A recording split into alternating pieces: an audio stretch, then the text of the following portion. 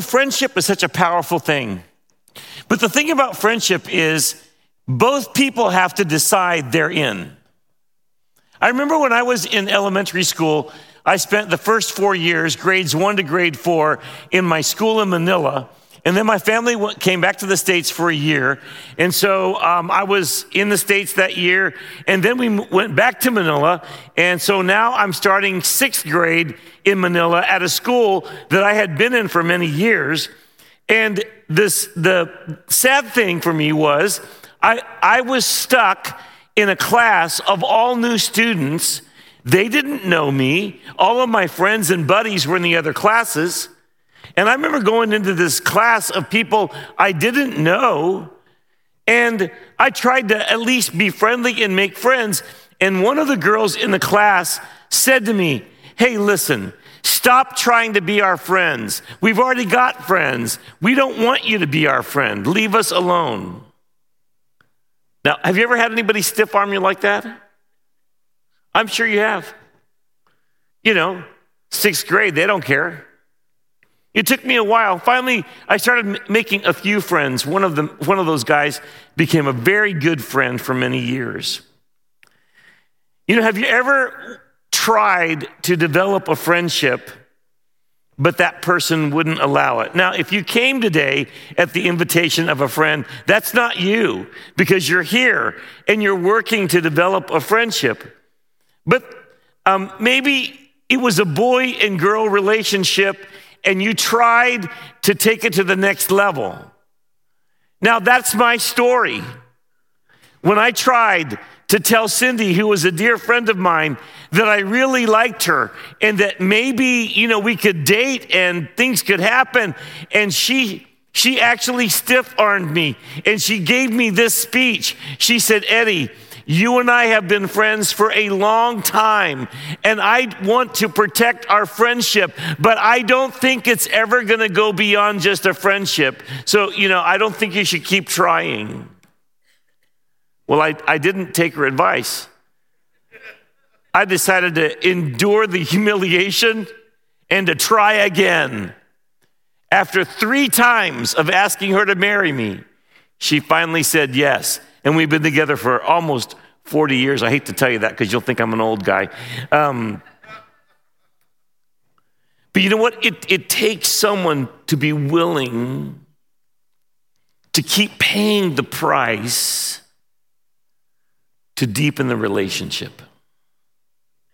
I know perhaps there are some parents here today, and you have adult children, and the honest truth is, things weren't always perfect in your family, and maybe some things went wrong, and now the children are adults and they're grown, but they feel distant from you, and you so wish they could be the little kids jumping all over you again.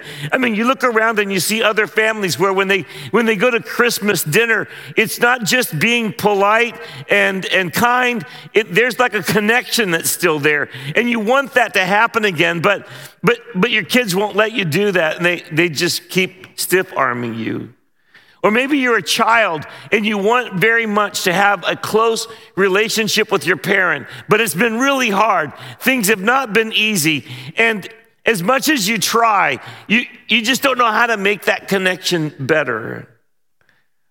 Other people seem to have close family relations, but you don't, and you don't know what to do. Maybe it's you in marriage, and this happens all the time. The courtship moves on to a commitment, and then a couple people just get busy, and they are just living together, and the spark is gone, and the romance is gone. And I remember Cindy and I, throughout our time, we have observed people, and sometimes we've come across some older couples than we are. I'm going to be real careful to not call anybody old here.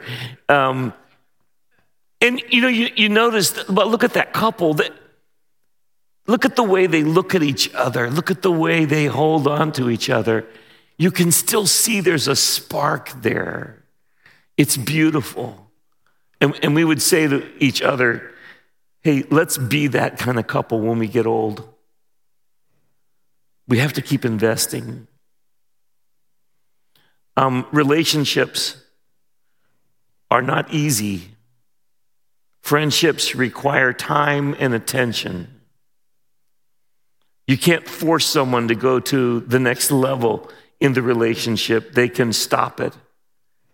And the truth is that the amazing story of God in the Bible is that the Old Testament and the New Testament give us story after story of a God who wants so very much to be in an intimate relationship with us.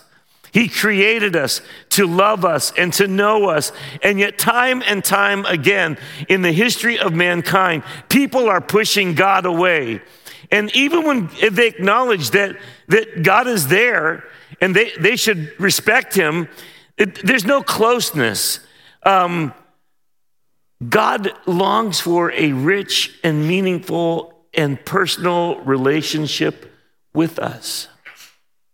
When Jesus told stories, he pictured God as being like a father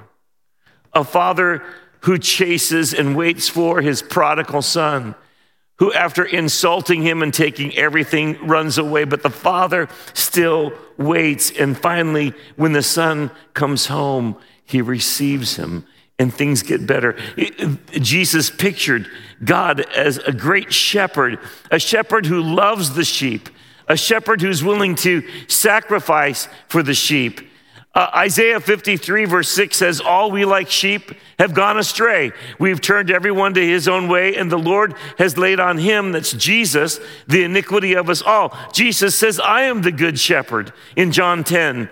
I know my sheep know me, just as the Father knows me, I know the Father, and I lay down my life for the sheep. And he goes on and he says, I am not like the hired servant who when the wolf comes, he runs away. I am the shepherd of the sheep who loves and cares for my sheep, and I am willing to lay down my life to rescue them. That's what God wants. He wants a relationship. But the sad truth is that oftentimes you and I default to a relationship with God that is, distant but respectful, polite but not personal,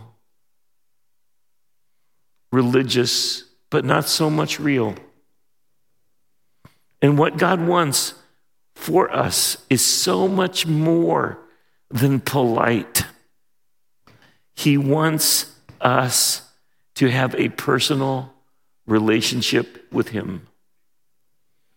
In Revelation chapter 3, there is this section where there are letters written to different churches. And the one I want to look at today is in verse 14 of Revelation 3. And this is the section, this is what it says. And to the angel of the church of the Laodiceans write this. These things says the Amen, the faithful and true witness, the beginning of the creation of God. This is what he says. I know your works, that you are neither hot nor cold. I wish you were hot or cold. So then, because you are lukewarm and neither hot nor cold, I will vomit you out of my mouth. Okay, so what is God really thinking, right? I mean, what God is saying is, I am looking for a genuine and real and passionate and intimate relationship with you. I don't want you to just be polite. I don't want you to just have sort of this religious sort of surface level relationship. I want to know you. I want to be a part of your life. I want to be the God that you go to at all times in the good and the bad. That's what I want. I created you to have a relationship with you. In John, in his gospel, he says this, in the beginning was the Word, it's capital W, it's speaking about Jesus. In the beginning was the Word, and the Word was with God, and the Word was God. He was in the beginning with God. All things were made through him, and without him nothing was made that was made. In him was life, and the life was the light of men, and the light shines in darkness, and the darkness does not comprehend it. So you can see there's always been this tension between the fact that God is coming to us. I mean, he wants to be in our lives, but the darkness and who we are seems to struggle to connect to God. Do you ever feel that tension? He goes on in Revelation to say this: because you say, I'm rich and have become wealthy and have need of nothing, and do not know that you are wretched, miserable, poor, blind, and naked, I counsel you to buy from me gold refined in the fire, that you may be rich. So this is God's heart. Hey, if you come to me, I'm going to make you rich. I've paid the price. This gold refined in the fire. Ask me for white garments that you will be clothed, that the shame of your nakedness may not be revealed. So do you feel ashamed with God? Are you afraid he won't receive you? Do you not want to be exposed? You know what he's saying? He says, I'm going to give you gold to make you rich. I'm going to clothe you in white garments because you don't need to be afraid of me. Don't be ashamed. Let me cover you. I'm going to cover you. And then he says, let me give you an salve to anoint your eyes so that you may see. As many as I love, I rebuke and chasten. Therefore, be zealous and repent. And so in this passage, Jesus is saying to these people that are church people, I'm so tired of the polite, religious, and distant relationship that we have. I've actually got so much more to give you. I'm ready to give it to you. It's interesting that after he gives this sort of moment of chastening, you might expect that God would say, and so because this is who you are, you disgust me, I'm done with you, get out of here. He doesn't say that though. You know what he says? He says, I've got so much more to give you. And then in verse 20, this is the verse. Behold, I stand at the door and knock. I'm knocking. If anyone hears my voice and opens the door, I will come into him and dine with him, and he with me. To him who overcomes, I will grant to sit with me on my throne. Do you hear that? As I also overcame and sat down with my Father on his throne. Jesus, in the middle of correcting this church, ends with this amazing, grace-filled invitation, and he says, I get it, not everything's right.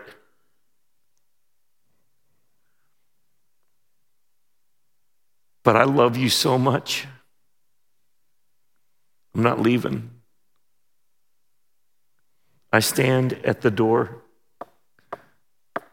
and I knock because I want us to move forward in a relationship that is full of intimacy. I want you to know me and I want to know you. The amazing thing is that God doesn't lack the power to open a door. You think God can't barge in on you? But what he does is he knocks because what he really wants more than anything is not just to get in, but for you to invite him in.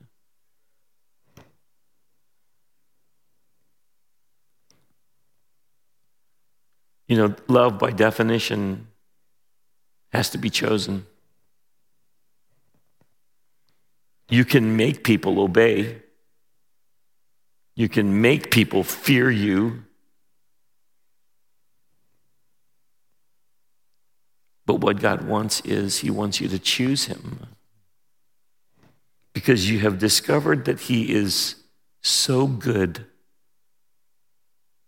so faithful, so true, so merciful, so compassionate, so long-suffering. You know, if you're here today and you think about God and, you know you got to like, yes, sir, every now and then because he's God and who knows what it'll do to me. You got the wrong understanding of who God is. God is a God who wants to give us life more abundantly. And it doesn't matter how many times we stumble and fall, he's going to keep coming back at us. You know why? Because the very reason he created you is to love you. There's this guy who was alive in 1859 to 1907 by the name of Francis Joseph Thompson. He was an English poet.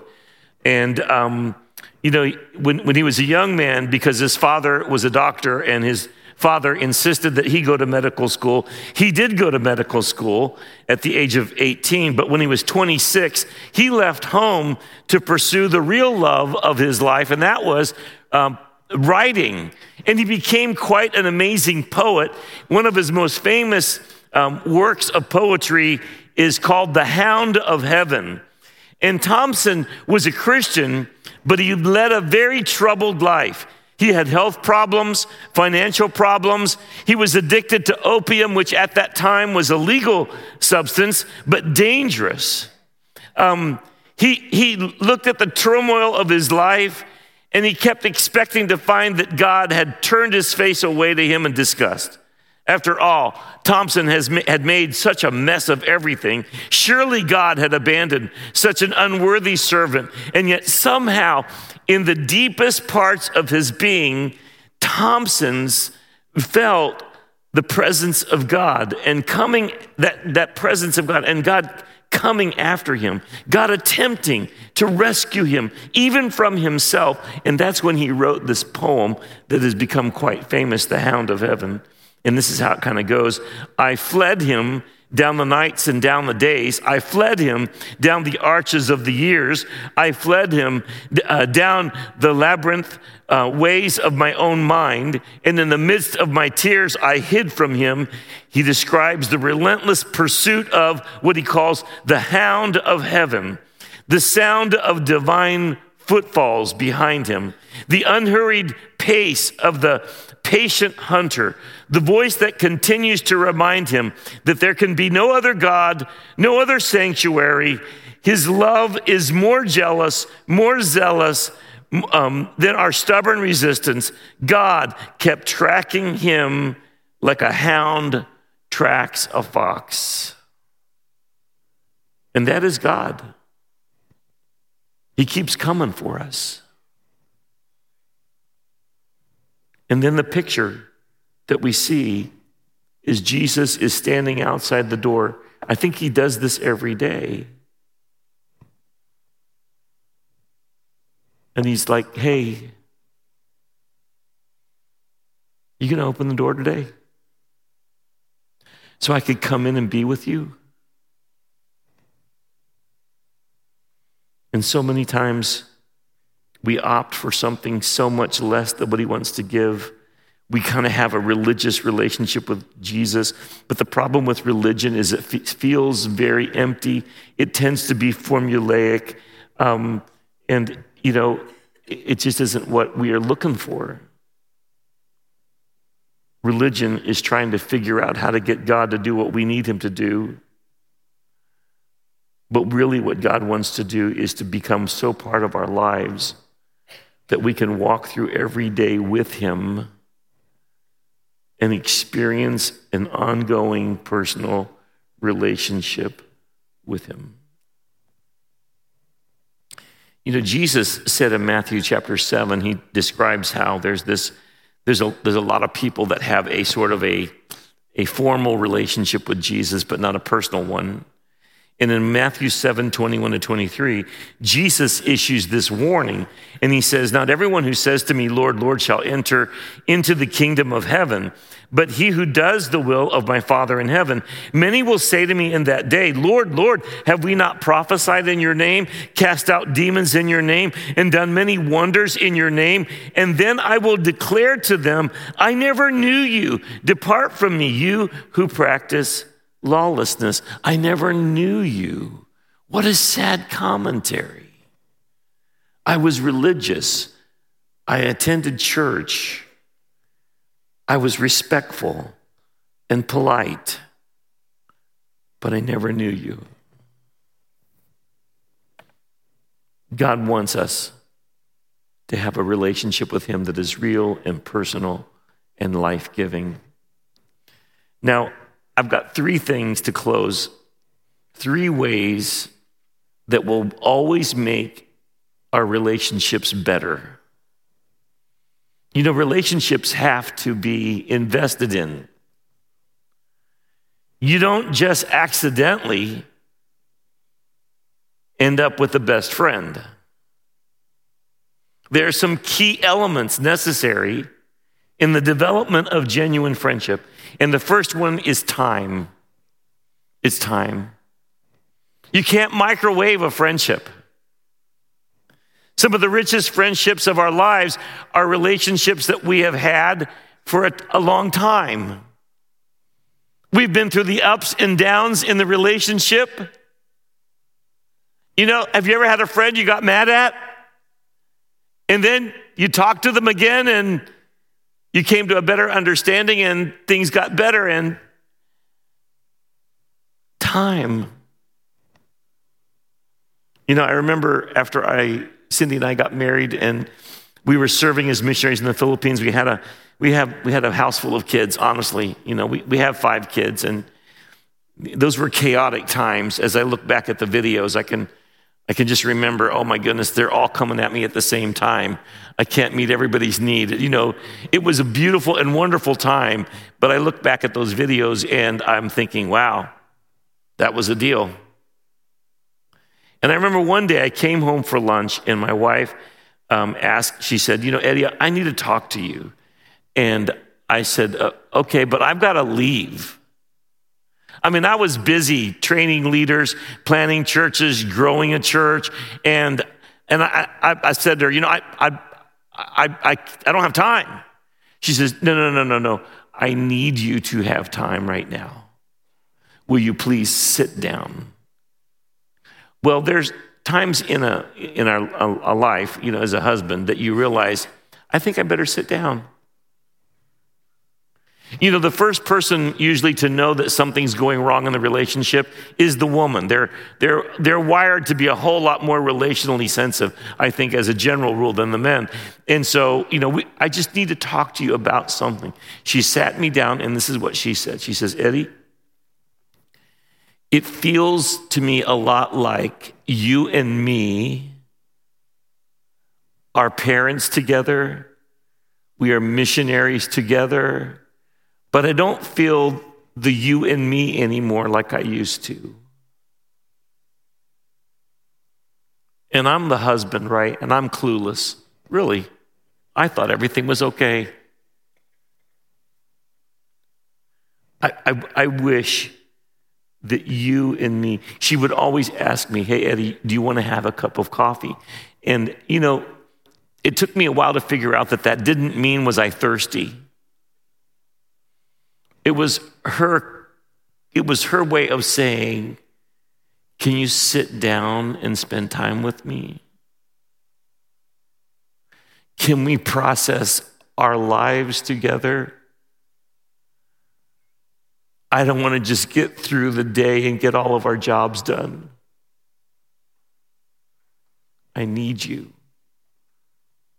I need time with you."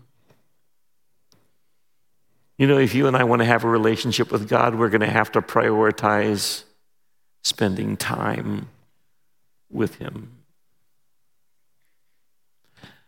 Unrushed time. And that's why it's so important for us to develop and practice the disciplines of spending time with God that would include reading the Bible. Not reading the Bible just for information purposes, but reading the Bible in a way that lets you be in the presence of God in case he has something to tell you.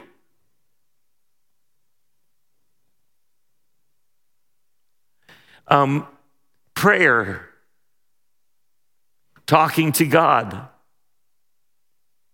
prioritizing worship, because sometimes in a service like this,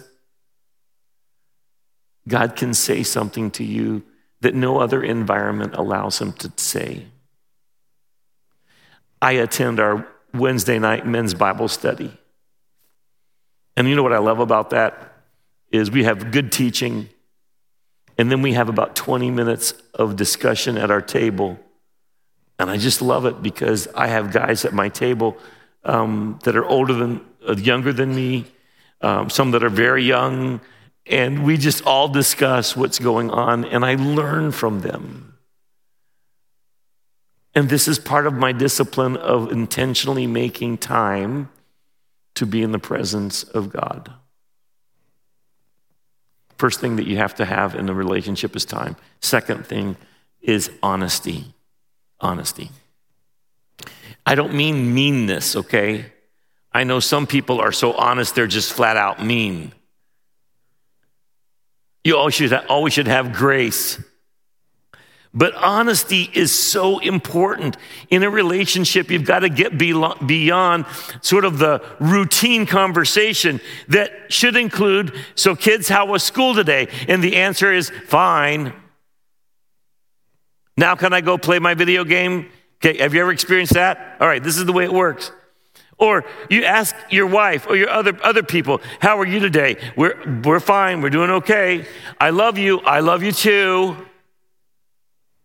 Now these are important beginning exchanges, right? I don't minimize the importance of these sort of introductory exchanges. However, if you really want to have a relationship, a friendship that includes an intimacy, you're going to have to get to the place where you can speak from the heart, where you can tell God what's really going on.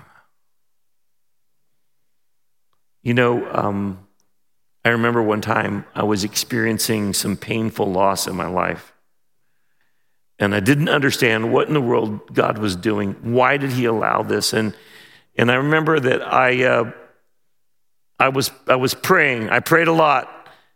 I realized I was pretty much just complaining a lot and calling it prayer until one day I told God in my prayer that I was kind of angry at him. And I didn't know why in the world he allowed this thing in my life. I told him that it confused me. And somehow when I actually verbalized those things, something changed inside of me. It was a turning point. Because here's the truth about God. If you're mad at God and angry at God, you can't hide that from God. An honest conversation between us and God means, I'm going to tell you what I really am feeling, what I am really feeling. You know, we just need to say, God, here's the deal. I'm struggling, and here are the sins that are creeping into my heart. And I need to tell you, God, okay, so God, I'm angry, I'm jealous, I'm struggling with greed, I'm struggling with lust, I feel hate and bitterness toward people in my life, and God, I'm even upset with you from time to time. And you know, when you're that honest with God, God is never gonna say, oh, you're kidding me, you're that bad. He already knows. When we get honest with God, he can help us. Like, God, there's this thing in my life I know you're not pleased with, and it's not good, and it brings me down, but I love it so much, and I don't know what to do. And I'm acting like you don't know about it, but today, here it is. Would you help me? And the beautiful thing about having an honest conversation with God is that He is all-powerful. He is all-knowing. And He is compassionate. And He's merciful. And He's ready to forgive. And the Bible says that God is for us, not against us. His compassions do not fail. His mercies are renewed every day. So that's why I can just tell him. Because God, the reason I'm telling you this is because I want to open this door. Because I'm dying by myself and I need your help. And the third thing that makes friendship powerful and wonderful is this thing called mutual submission. Okay. You might say, well, wait a second here. I get it. Time, I'll give that. Honesty, okay, I'm even willing to go there. But mutual submission, like I'm going to surrender my life to God, now that's getting a little scary. I'm not sure I'm ready to do that. Okay, right? Do you ever feel that? Yes, of course we do. In the Bible, actually, when it talks about developing a relationship between husband and wives, the one thing that it says is that you should submit yourselves one to another. And what does mutual submission really look like and feel like? Mutual submission is basically this. Okay, I'm here. I am submitting my life and myself to you. I will take all of my strength, all of my abilities, all of my talents, and I will use them for your best interest. And you are going to take all of your strength and abilities and talents, and you're going to use them for my best interest. And here's the honest truth. The first one to submit is God, because God sent his only son and he died on a cross, and he says, I give you everything I have. I'm going to die for you.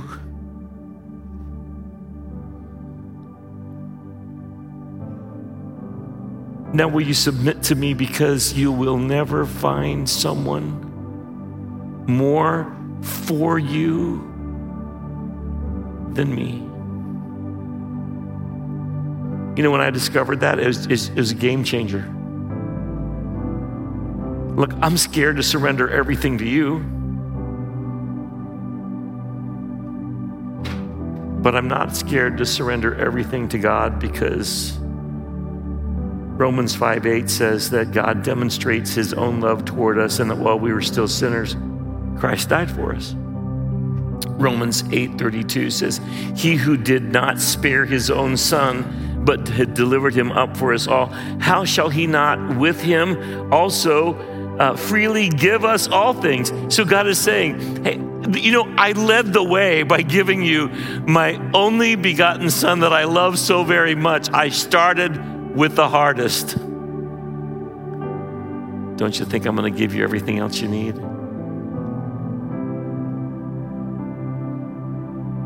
And the beautiful thing about this passage is God says,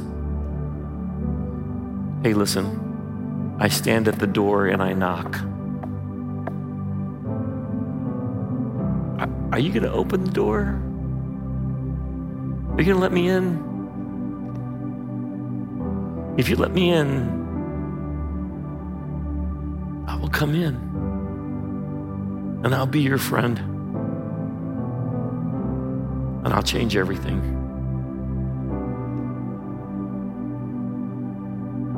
I think it's incredible that God wants to be our friend. I don't know about you, but this blows me away. And I'd like to invite you, if you would, to please stand, and we're going to pray together as we conclude.